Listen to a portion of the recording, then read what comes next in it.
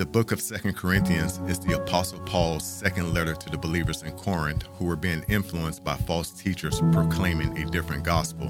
As a physician cleans and bandages a wound, Paul addresses the contamination of the Corinthians' hearts and applies the healing balm of the gospel. Paul uses their real-life situations to apply gospel truths in real time. The gospel is worked into our hearts, causing us to recognize its deep implications in every dimension of life. We can trust that the Holy Spirit is working to transform our hearts, unmasking our own cultural idols, and recentering our lives around the promises of God. 2 Corinthians. So we'll be in 2 Corinthians chapter 5 on our way through all of Paul's teachings and writings that we're studying. And I've named the sermon, it may seem like an unusual name for the sermon, but it's called Who Am I? And I think you'll understand for sure by the time we get to the end why I am asking that question. But what I want us to see at the beginning is I want us to see the passion and purpose, and I'll use another word, the focus of Paul's life. As a matter of fact, Paul had been in situations, we'll learn more about them in the next couple of weeks, but Paul had been in situations where he was sure that he probably wasn't going to survive and that he might be dying. But in the midst of all of that, he never gave up and he never went off his focus and purpose for life. And that's why I've called the sermon Who I Am, because I want us to see who Paul is. And when we see who Paul is and how he lived his life, especially in this passage of Scripture, I think it'll make a huge difference in how we focus some of our lives. Now, keep in mind, the letter is being written to a place called Corinth, where there's a church, mostly Greek-speaking Christians who were used to that, all of the Greek idols and all of that type of thing. And Paul and some others went there, and for 18 months they formed a church and taught in that church, and he was with these people every single day. They knew him intimately, he knew them intimately, and they were incredibly impressed by Paul. But he had a specific focus that I want us to just take a look at the beginning. So I'm going to start, actually, and I'll put it on the screen, or you could turn to it, to chapter 4, verse 18, even though we've already studied it. And here's what it says. It says, Paul says, so we, now the we here is really important. He's talking about himself, of course, to the Corinthians and those that have been with them, but it's all of us. This is about us. So we fix our eyes not in what is seen, but what is unseen. Now, you'll notice that I've changed the word. The word fix could be the word focus. That would be a good English translation. And I like it. So we focus, he says, our eyes, not on what is seen, but on what is unseen. The reason? Since what is seen is temporary, passing away, but what is unseen is eternal. And then in chapter 5, verse 1, he goes on to write, for we know that if the earthly tent we live in is destroyed, he's talking about our own bodies, and we spend a lot of time talking about that. If that's destroyed, our bodies, we have a building from God, an eternal house in heaven, not built by human hands. It's as if Paul is saying, I'm living in a shack now, but I'm going to live in this palace later, and that's what I'm looking forward to. Now, I've made up this little slide here, you'll see, just to talk about it for a moment, the seen and the unseen. The seen is temporary. Everything's passing away that we can see. The unseen is eternal and spiritual. So the unseen is heaven. Is there going to be a new heaven and a new earth? God is changing everything. And then he talks about the earthly tent, which is our bodies, and we've talked about that a lot. And we're going to give up our bodies, all of us, at one point in time, and we're going to receive an eternal dwelling, not just meaning that we'll be in heaven or on the new heaven and the new earth, but meaning that we will have new eternal bodies. Our earthly tent, this tent that we live in, is physical and corruptible and definitely mortal. But our eternal home, Our new heavenly bodies are incorruptible and eternal, and they can't be blown away by the wind or torn down. We presently see each other in our physical bodies, but there's an eternal body waiting for all of us who have given our lives to the Lord Jesus Christ. Now, my point is that Paul was motivated. He lived his life with an eternal perspective. Paul had lived for Jesus but when he was in Corinth for a year and a half. But now Titus had reported to Paul that there were false apostles in the Corinthian church that were criticizing Paul and even questioning his apostleship and lifestyle, leading the people astray. Now, let's go to chapter 5, verse 11, and make sure you're looking at it. You should be looking at it. You should have a pen in your hand or a way to make some notes if you need to. Since then, Paul says, verse 11, since then we know what it is to fear the Lord. Since that's the case, we try to persuade others. We try to persuade others. Now, we're going to talk a lot in a minute about the fear of the Lord. What we are, Paul says, he's talking about himself and those who have been in Corinth with him, is plain to God. God knows what we are. And then he says, I hope it's also plain to your conscience, Corinthians. After all, I was among you all of that time. But it says here that we know what it is to fear the Lord. Paul feared the Lord because he knew the love of the Lord and didn't want to grieve the Lord. We must get this idea straight. It's not like this. It's not like someone saying, I'm going to put the fear of God in you. No. That's totally different than what he's talking about. God is our Father, our loving Father. He sent his Son to die for our sins. And we have to understand what it means when Paul says the fear of the Lord. In Job chapter 28, verse 28, it reads, and he, that is God, said to the human race, to humankind, the fear of the Lord, that is wisdom. Now, if there's one thing that we need in the world today that we're losing completely, it's wisdom. So the fear of the Lord, God said to the human, is wisdom, godly wisdom, and to shun evil is understanding. It's all part of the fear of the Lord. If we have godly wisdom, then we won't do evil. In Deuteronomy, from the pen of Moses, chapter 10, verse 12, Moses talking to the people of Israel, God talking to the people of Israel through Moses and talking to us too. And now Israel, or church, what does the Lord your God ask of you? Here it is. But to fear the Lord your God, to walk in obedience to him, to love him, and to serve the Lord your God with all your heart and with all your soul. That's the fear of the Lord. Proverbs chapter 1, verse 7. The fear of the Lord is the beginning of knowledge. Now, we all think, well, we all do know a lot, especially these days. We carry around in our pockets or purses a little instrument that can tell us anything. As a matter of fact, you hear about AI these days. I've got an AI app. I hope you're not upset that I do, but it really helps. Can you help me? I don't know how to say this. And it comes up and says all this stuff. And I put it in my own words, so I'm plagiarizing. But so we think we have a lot of knowledge. But the fear of the Lord is the beginning of knowledge, because the knowledge that counts is God's knowledge. But fools despise wisdom and instruction. Don't tell me what to do. I'm going to do it my way. Proverbs 16:6, through love and faithfulness, sin is atoned for. That's a picture of the cross. And through the fear of the Lord, evil is avoided. There'd be a lot less evil in the world if we had the fear of the Lord. Psalms 19, verse 9, the fear of the Lord is pure, enduring forever. The decrees of the Lord, I really like this sentence.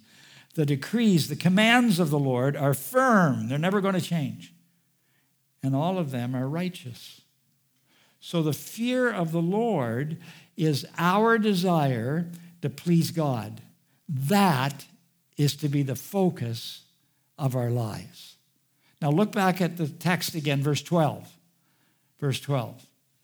Paul writes, "We are not trying to commend ourselves to you, Corinthians, again."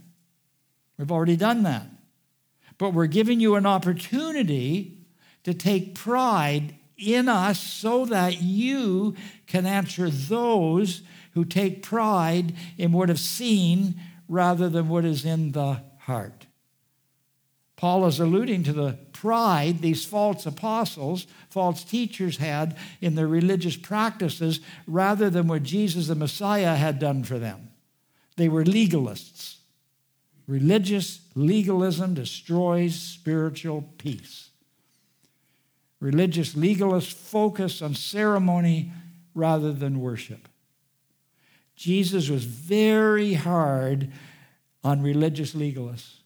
In Matthew's gospel, Jesus is talking to some religious leaders of the day. These are the words of Jesus, Matthew 23:5.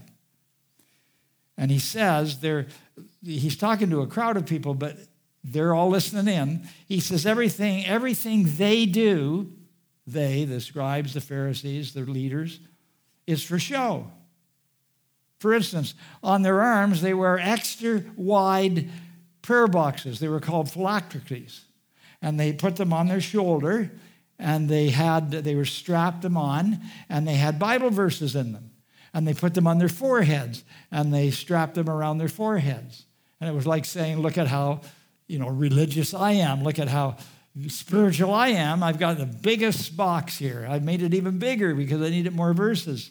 And then it goes on to say that they had extra wide prayer boxes of scripture verses inside, and they wear robes with extra long tassels. These tassels had a religious significance that they wore on their robes, so they made them longer so they could strut around saying that they were religious people, that you better really respect us.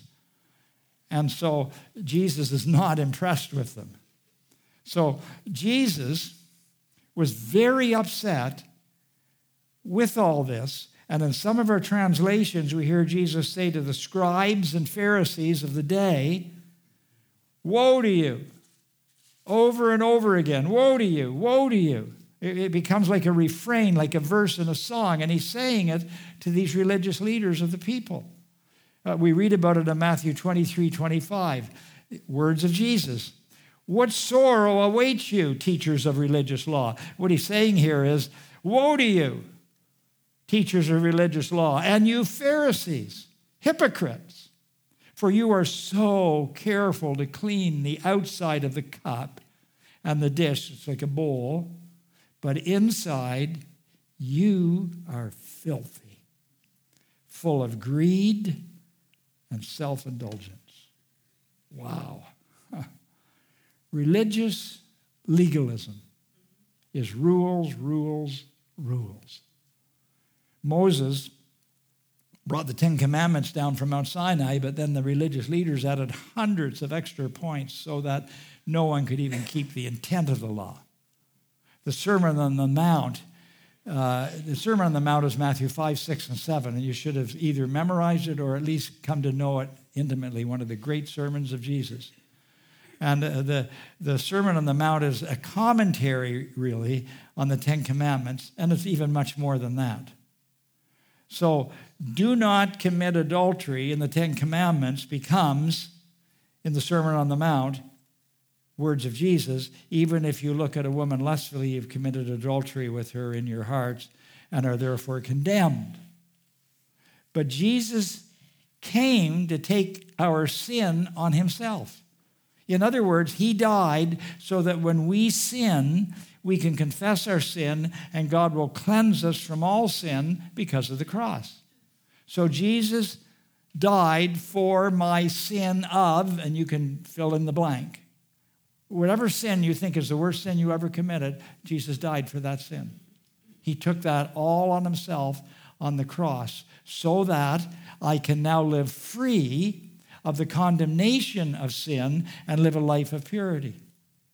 a life I could never have lived if Jesus had not risen from the dead and sent the Holy Spirit to convict me and cause me to be a repentant Christian who will soon be living in eternity with my new forever body not made by human hands. Legalism and hypocrisy go together. Beware of anyone who tries to take you back to legalistic religion without telling you about the gospel of grace, the good news about Jesus. In the book of Romans in chapter 2, there's an interesting few verses here that are very relevant to what I'm saying. And they read this way, Romans 2, 28 and 29. It reads this way, "For you are not a true Jew just because you were born of Jewish parents or because you have gone through the ceremony of circumcision. No, a true Jew is one whose heart is right with God. And true circumcision is not merely obeying the letter of the law. Rather, it is a change of heart produced by the Spirit. That's the Holy Spirit. And a person with a changed heart seeks praise from God, not from people." Now, you may think, well, I'm not Jewish, so what's the point? Okay, let me read it again. Follow this time. "For you're not a true Christian just because you're born of Christian parents or because you have gone through the ceremony of baptism or because you go to church even on Wednesday nights. No, a true Christian is one whose heart is right with God. And true baptism, true worship is not merely obeying the letter of the law. Rather, it is a change of heart produced by the Holy Spirit that we all receive when we become a Christian. And a person with a changed heart seeks praise from God, not from people. That's a whole different focus of life. Now, why is that important? Acts chapter 15, verse 1. Here's why. "While Paul and Barnabas were at Antioch of Syria, some men from Judea arrived and began to teach the believers," these are Christian believers, "unless you are circumcised, as required by the law of Moses, you cannot be saved." There's no law in the Old Testament of any kind, no ceremony of any kind, that's to be added to receiving Jesus as Lord and Savior to make it legitimate. Now, we do have baptism. We do baptisms here on Easter especially, and that's great. But baptism is something that we do as a result of the fact that we have already been fully saved. And if we never got baptized, we would still be fully saved. It's just a picture of our salvation. We'll talk about that in just a moment. Now, I've had legalistic Christians come to me to tell me that you cannot be saved unless you're baptized, or if you are saved, then you will keep the Sabbath, or you cannot be saved unless you speak in tongues because it's a proof you're filled with the Spirit. So again, beware of the legalists, beware of false prophets and teachers. When someone says to me, and I've had this happen pretty often, that God told them about something I need to do or change, then they just cut me out of the conversation. After all, if God said it to them, what can I say? But if I'm doing something the Bible says no to, then you can point to the verse or passage in Scripture that says I shouldn't do that, and then I better obey. And just to add to the sermon this morning, somebody came up to me who I love very much, has been in this church for a long time, and said, "I finally have to confront you with something you said the last time you preached on this passage that was wrong." And he was smiling, but he opened his Bible up, and he has all the notes from years ago. And I won't tell you what the statement is, but I made a statement. I'm sure I did, or he wouldn't. He wrote it down. It was totally out to lunch. Can't believe it. That was back when it was on tape, so nobody will find it. And I said, "What should I do?" And he says, "I forgive you, forget it." And he walked away. And by the way, in Acts 15, the church decided that circumcision was completely unnecessary for Christian salvation. It is now and always has been that salvation is a heart issue by faith. In Genesis 15:6, it reads, And Abram, who became Abraham, believed the Lord by faith. And the Lord counted him as righteous because of his faith. He was saved because of his faith. Salvation is now and always has been by faith and not by ceremony or any rules. Now look at verse 13 and we'll see what was being said of Paul by the false teachers. Verse 13. If we are out of our mind, as some say, it's for God. If we're in our right mind, it's for you, Corinthians. He's saying, you judge who's right. Now, there are many things that Paul does that they can take pride in. Paul led many of them to Christ. He was actively presenting the gospel to others. Paul was motivated by the fear of the Lord and the judgment to come. Paul wanted to please God and receive the rewards that God has for those that are faithful to him. The false teachers were saying that Paul was mad, that he was out of his mind. The same thing was said about Jesus, so Paul was in good company. Paul himself said that he was mad when he persecuted the church as a Pharisee. During a trial before the Roman procurator, Festus, Paul was on trial for his life. Listening to Paul's testimony regarding the resurrection of Jesus, it's recorded in Acts 26:24. At this point, Festus interrupted Paul's defense. "You're out of your mind, Paul," he shouted. "Your great learning is driving you insane." I mean, even Jesus' mother and brothers and sisters thought he was unstable. We have an incident in Mark chapter 3. They're trying to get to Jesus because he's got these big crowds and he's in this house. They can't get to them. And we read in Mark 3:21, when his family heard what was happening, this is Mary, who we just talked a lot about at Christmas, and his brothers and sisters, they tried to take Jesus away. He's out of his mind, they said. When I read this, even for the sermon, I couldn't help myself. I just sat there and thought, Mary, what were you thinking? But it's impossible to know. I mean, an angel appeared to her. We know the whole story. And she believed that Jesus was her Savior. But she I couldn't understand what he was doing.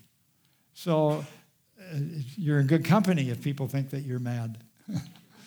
Before Billy Graham was the evangelist to the world, it was Dwight L. Moody. He gave up a prosperous business career to become a full-time evangelist and Sunday school teacher. People called him Crazy Moody. We need more Crazy Moodies and Mad Pauls. We don't know the names of those who criticize Moody, but his name is in large letters, Moody Bible Institute, and lots more than that. I believe the problems in our world today all concern Jesus. Jesus is God. God created the heavens and the earth, and God, through Moses, originally wrote not only the 10 Commandments, but many other truths about life, death, and morality.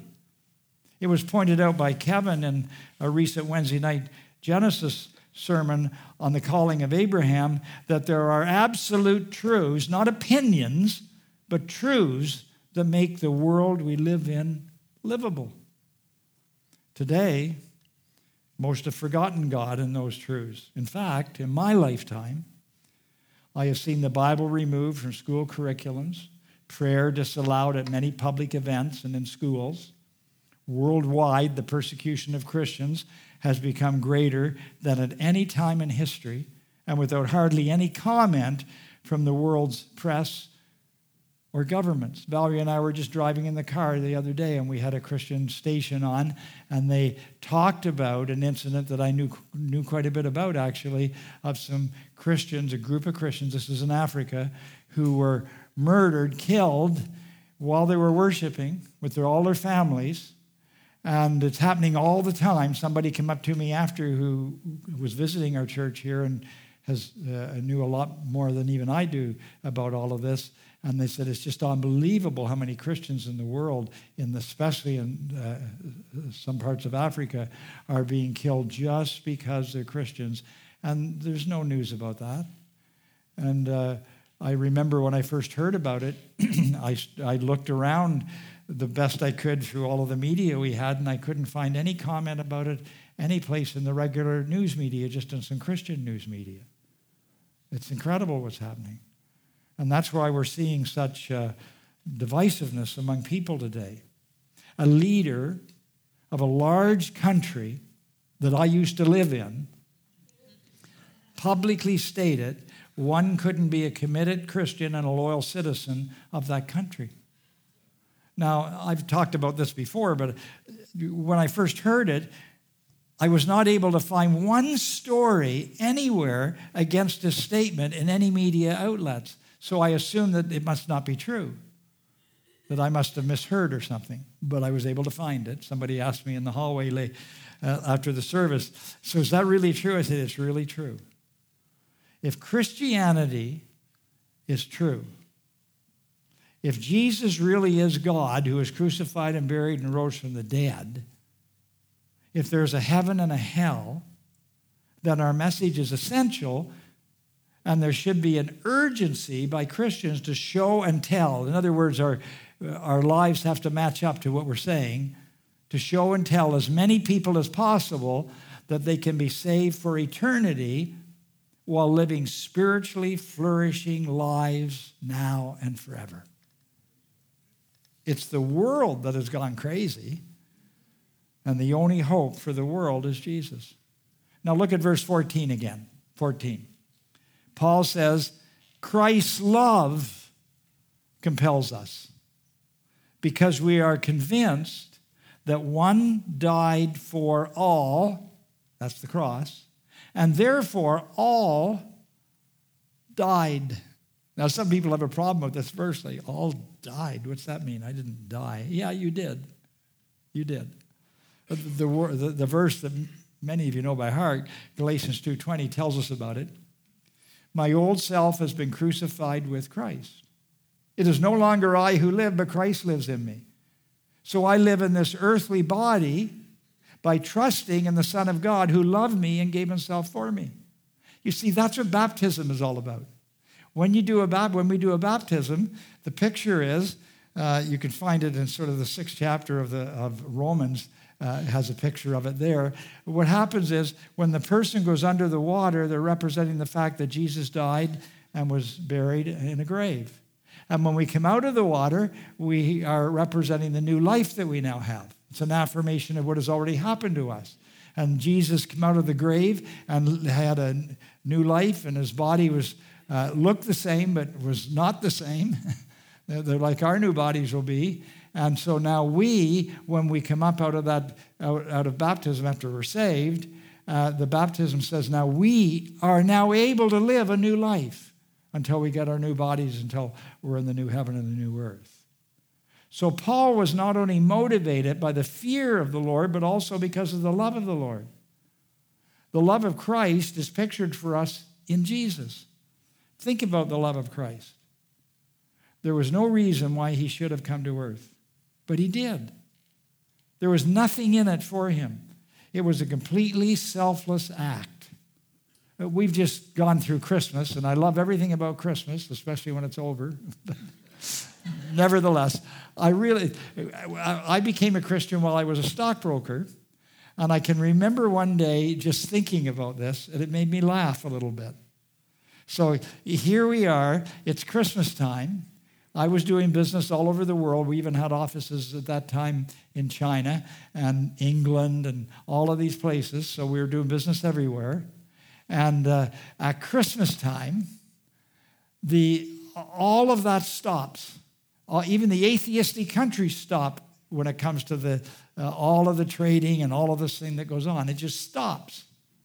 So one man who many don't believe in lived on this earth and died, and they say he rose from the dead, and because he was even born, it stops the whole world playing with the number one idol in the world, our money, our security. And I just thought that was really something, because I spent a lot of time trying to prove Jesus wasn't God. The word for compel in this verse has two meanings. It can mean to constrain. For Christ's love constrains me. In other words, the love of Christ keeps me from doing those things that would displease God. It also means to compel, to willingly give my all for Jesus. Christ died for everybody. His death was sufficient for every person in the world to be saved, but it's a gift that must be received, and if not received, then the saving death becomes useless. So verse 15, as we'll see, makes the point that we must live our lives for him and not for ourselves, because he died and rose from the dead. We've studied this, 1 Corinthians 6, 19 and 20, thoroughly, so you're well aware of the verse, these two verses. Paul says, do you not know? And you know that he's saying, you know this, don't you? What he's really saying, you can feel the frustration. He's saying to the Corinthians, what is wrong with you?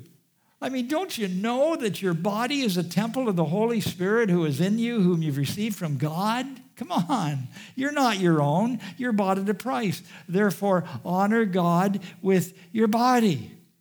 Or the Apostle John, 1 John chapter 4, verse 9, this is how God showed his love among us. He sent his one and only Son into the world. Why? That we might live through him. So Jesus died that we might live. I mean, really live. Live the life that God designed us to live. So here we are, verse 15. And he died for all, that those who live should no longer live for themselves. At the conference on the weekend with Nicholas, Dr. Nicholas, Ellen, he talked about self-love. It was great the way he talked about it, because it is our biggest problem. We do love ourselves too much. We really do. And for some reason, in some reading I've been seeing and a few things I've seen on TV, I've heard a lot about, you got to forgive yourself. Forgive yourself. Come on, you can't forgive yourself. God's already forgiven you. We need to accept that forgiveness. So he died for those who live, who should no longer live for themselves, but instead, new focus, live for him who died for them and was raised again. In 1858, Frances Ridley Havergal, she saw a picture of the crucifixion on a wall with the words under it, I did this for thee, what hast thou done for me? So quickly she took a piece of paper and she wrote a poem based on that motto, but she was not satisfied with it. So she literally threw the paper into a fire that was burning, fireplace, and the paper blew out and was saved. And later her father encouraged her to publish the verse, so it became a hymn, a very popular hymn some time ago. Here's part of the hymn. I gave my life for thee, my precious blood I shed, that thou mightst transformed, I'm wrong. It's actually written wrong here, and I've been corrected from the last service. Let me start again. And it's corrected on the screen, I'm sure. I give my life for thee, my precious blood I shed, that thou mightst ransomed be and quickened from the dead. I gave my life for thee. What hast thou given for me? The love God has for me should cause my heart to be on fire for him. This sentiment has been expressed famously by many heroes and martyrs of the faith. The one I thought of right away, 1956, 28 years old, Jim Elliot went to the mission field to the Auca Indians. They made a movie of it and books written about him. He had a bunch of friends with him too. He had his wife and his child. And while he was trying to reach the Auca Indians, he was killed. along with some other men that were with him. And so he's well known for this phrase, he is no fool who gives up what he cannot keep to gain what he cannot lose. Now, I'm not a poetic person, but I often read poems and old hymns to try and understand the heart of love such words were written with. I find myself asking God to kindle that kind of love in my heart. So Paul goes on to say in verse 16, he says, so from now on, he's talking about himself here, but this is for all of us. From now on, we regard no one from a worldly point of view. Though we once regarded Christ in this way, we do so no longer. Now, you see, Paul originally, as a Pharisee, saw Jesus as the head of a false religion. But on the road to Damascus, he came to see Jesus as God, the Savior of mankind. Paul's most common name for Jesus was Lord and Savior. We also must see all people differently than ever before. Galatians 3:28, I think I've quoted it more than almost any verse through this time through Paul's writings. There is no longer Jew or Gentile. Doesn't matter what ethnic background you have. There's no longer slave or free. It doesn't matter what your status is in life. It doesn't matter if you're male or female, if you're a man or a woman. For we are all one in Christ, whose name is Jesus, the Messiah who saves. Oh, how I wish we understand this verse in our divided world these days. The divisions we have cause us to be separated from people so that they won't hear the gospel from us. I wish we really understood that. You see, people are not Republicans or Democrats. They're not rich or poor. They're not important or unimportant. They're not white or black or whatever. They're not lawyers or doctors or mechanics or homemakers. People are lost sinners who need a Savior. They are sheep without a shepherd. They are eternally condemned because of sin. Therefore, we must see others with spiritual eyes and be willing to live for Jesus and not ourselves, be willing to live for others and the showing and telling of the gospel. There should be nothing about us that we can do something about that would keep people not wanting to talk to us about the things of the gospel. So our behavior and what we represent publicly is very important, because the most important representation is how we represent Jesus. So we must learn to love others in the same way Jesus loved us. This should affect every relationship we have on earth. Now look at verse 17. This is one of the most famous verses in Paul's writings. Therefore, if anyone is in Christ, the new creations come.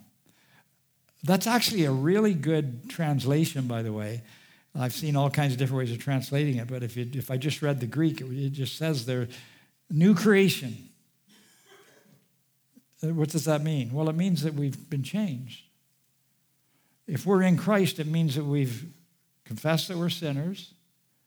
We've received Jesus as Lord and Savior. And when that happens, we're supernaturally changed, like we're recreated. That's why we use the word born again. Jesus used that word. It's as if we're a different person altogether. The old is gone and the new is here. That's an amazing thing. And we must allow God, we have to cooperate with the Spirit of God and let Him take away our prejudices and all of those things.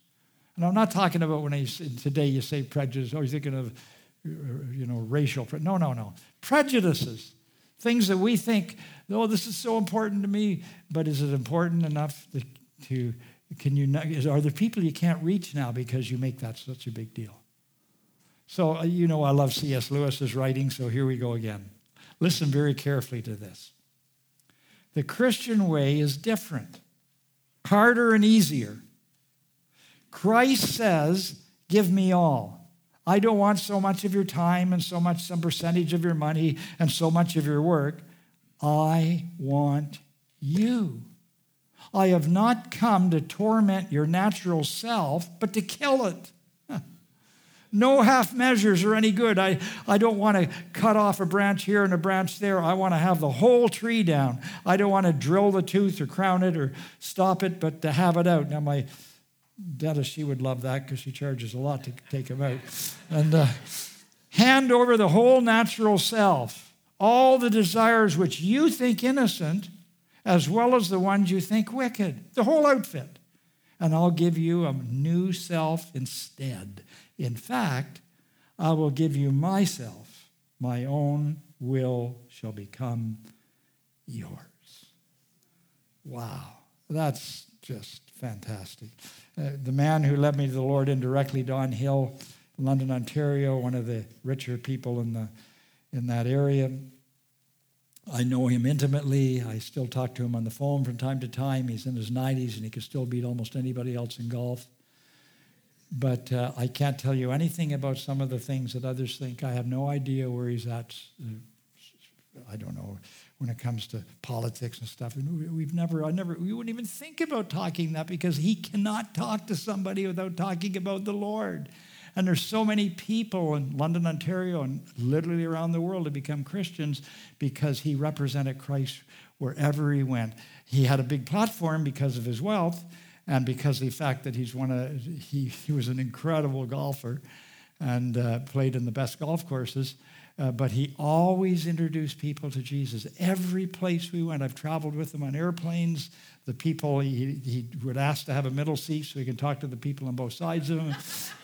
And one time we were getting a thing, and he asked if we could be, now this is a long time ago, he asked the girl, could you put us in the smoking section? We don't smoke, but we find the people that smoke don't seem to know as much as we want them to know about the Lord. He literally said that to the agent. He used to buy the tickets at the counter, as he had just given her a little Bible and asked her, he said, I've got a problem with this verse. He did this all the time. Can you read that? I'm not sure what it means. And the girl would look, for God so loved the world. And I used to do that, but I got over it. Anyhow, I couldn't help myself there because he's such a, when I think of him, I want to be like him. I want to be able to tell people about Jesus, no matter who they are. Paul changed from a persecutor, a religious terrorist, to a proclaimer. He changed from a hater of Christians and a lover of self to a lover of all people, even his enemies, for whom Christ died. Now look at verse 18. All this, everything I've said, Paul said, is from God, who reconciled us to himself through Christ and gave us the ministry of reconciliation. Now here's the question. What is the ministry of reconciliation? Well, verses 19 to 21 tell us, so we'll just read them. Here it is. Here's the answer. Look in your Bibles. The ministry of reconciliation is that God was reconciling the world to himself in Christ, the Messiah, not counting people's sins against them. And he has committed to us the message of reconciliation. We are therefore Christ's ambassadors, as though God were making his appeal through us. We implore you on Christ's behalf, be reconciled to God. God made him who had no sin to be sin for us, so that in him we might become the righteousness of God. So when I do something stupid, usually once or twice a day, he looks down and says, look at that, but all I can see is God's righteousness. It's hard to even believe if you really grasp it. So God gave us the ministry of reconciliation, and if anybody is to be reconciled, it will only be if we do something about it. We are ambassadors, Christ's ambassadors. Dr. Ellen at the conference, in our Hope Conference, gave us an outline of what we are when we become Christians. I call it DAB. We all need to be a DAB. D-A-B, a DAB. And he explained it. But it's just 3 words. DAB is disciples. We're disciples. We're ambassadors. And we're builders. So a 3-point sermon in a minute. Verse 1, or Point 1, we are disciples who are to be useful for Christ by living out the plans prepared for us. 2, we are to be ambassadors for Jesus. 3, we're to be builders, building up one another by using our gifts in the church. Now, we can't do any of that by just watching services. There might be a reason why somebody can't come to church, but mostly there isn't. We must be an active part of the body of Christ, the church, which is the will of God, and he will always empower us to do what he requires of us, as it says in Ephesians 2, 8, 9, and 10, where we're saved by grace, not by faith and grace and all of that, but that God has prepared something for us to do. And then he's going to reward us for what he did through us. That's absolutely incredible. An ambassador for the United States is an American in a foreign land. We are to be like strangers in this world. It should always be a bit uncomfortable for us to be in the world. R.V. Tasker in his commentary writes, and this is important, ambassadors engaged upon human affairs are chosen especially for their tact, their dignity, and their courtesy, and because they are gifted with persuasive powers. The ambassadors for Christ should show the same characteristics. They must never try to bludgeon men and women into the kingdom of God, but must speak the truth in love by gentleness and meekness of Christ. You see, an ambassador does not speak for his or her own name, not in his name. If you're an ambassador, you don't speak in your name. An ambassador does not act on their own authority. Ambassadors do not convey their own opinions. We speak with the authority of Jesus himself. We represent the kingdom of heaven on earth. So, searching question, how am I representing the kingdom of God? That's a good question. We need to answer it. Or another question, what impression am I making on others by the fulfillment of my ambassadorship? So, final 2 verses and we're done. Chapter 6, verse 1. Paul writes, I just feel as God's co-workers, we urge you, he says, not to receive God's grace in vain. Now, he says the same thing in Romans chapter 12, verse 1, that he urges us to give ourselves as a living sacrifice. He could have said command, he didn't. No, we're not under command that way. We are responsible to be the representatives that God is making us into consistently. And he says, so as God's co-workers, we urge you not to receive God's grace in vain. What's the word vain mean? It means without result. It means empty. It means not life-changing. We need to cooperate with God's working in us so that we can become this way. And imagine, here's a good image. Imagine parents sacrificing their lives for the sake of their children. And then the children take all the advantages given them by their parents, but end up living a life of dissipation, of evil, and totally dishonoring everything their parents had done for them. It happens all the time. It's very painful for parents, as many of us know. That is how God feels when he has done so much for us and we just throw it away, refusing to live for him, but instead waste our lives living for ourselves and our own selfish desires. In 2 Corinthians 6:2, the last verse, I put it on the screen in the New Living Translation because I like the way they do it. So it's on the screen here. For God says, at just the right time, Pastor Carl, I heard you. On the day of salvation, I helped you. Indeed, the right time is now. Today is the day of salvation. Today doesn't mean Sunday, Monday, Wednesday.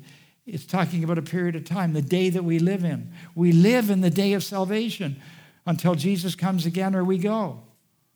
So this is the day. The most important priority in our lives should be the gospel of Jesus Christ.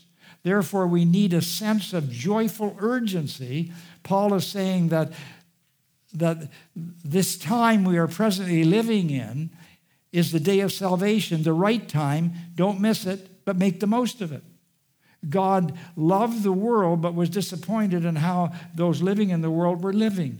So he sent Jesus to die as a perfect sacrifice for our sin. God didn't condemn Jesus so we could live. He condemned the sin that Jesus, the Messiah, took on himself so that we could be enabled now to live the life that God originally created in us in his image to live. That's the answer to the name I gave the sermon, Who Am I? I'm a child of God with a message from God that can change people's lives and even the direction of the world. And I want everybody to hear the message of reconciliation. I'm just going to end with a popular Christian song that I was...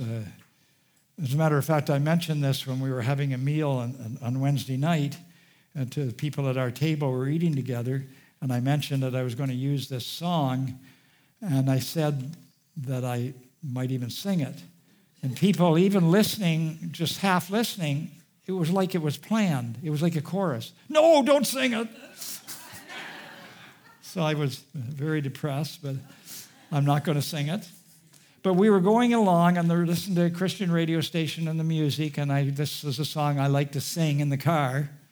And it's done by Casting Crowns Matthew West. And here's the main sentence.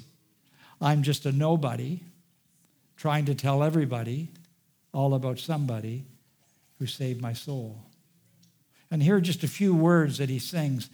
Ever since you rescued me, you gave my heart a song to sing. I'm living for the world to see nobody but Jesus. Everybody's got a purpose. So when I hear the devil start talking to me saying, who do you think you are? I say, I'm just a nobody trying to tell everybody all about somebody who saved my soul. And then this is the other line that I really like in the song. I'm living for the world to see nobody but Jesus. Let's pray. Father, help us to be like that. Help us to get rid of all of our, to forget about our prejudices and to learn to just live a life so sold out to the Lord Jesus Christ that many people will ask about, why are you so happy or so hopeful or whatever? And we'll be able to tell them. They may be doing things we don't like, but they don't even know what they're doing without the gospel of Jesus Christ. And so, Father, help us to be people who live lives sold out completely for Jesus so that even the world could be changed. There really is no other hope.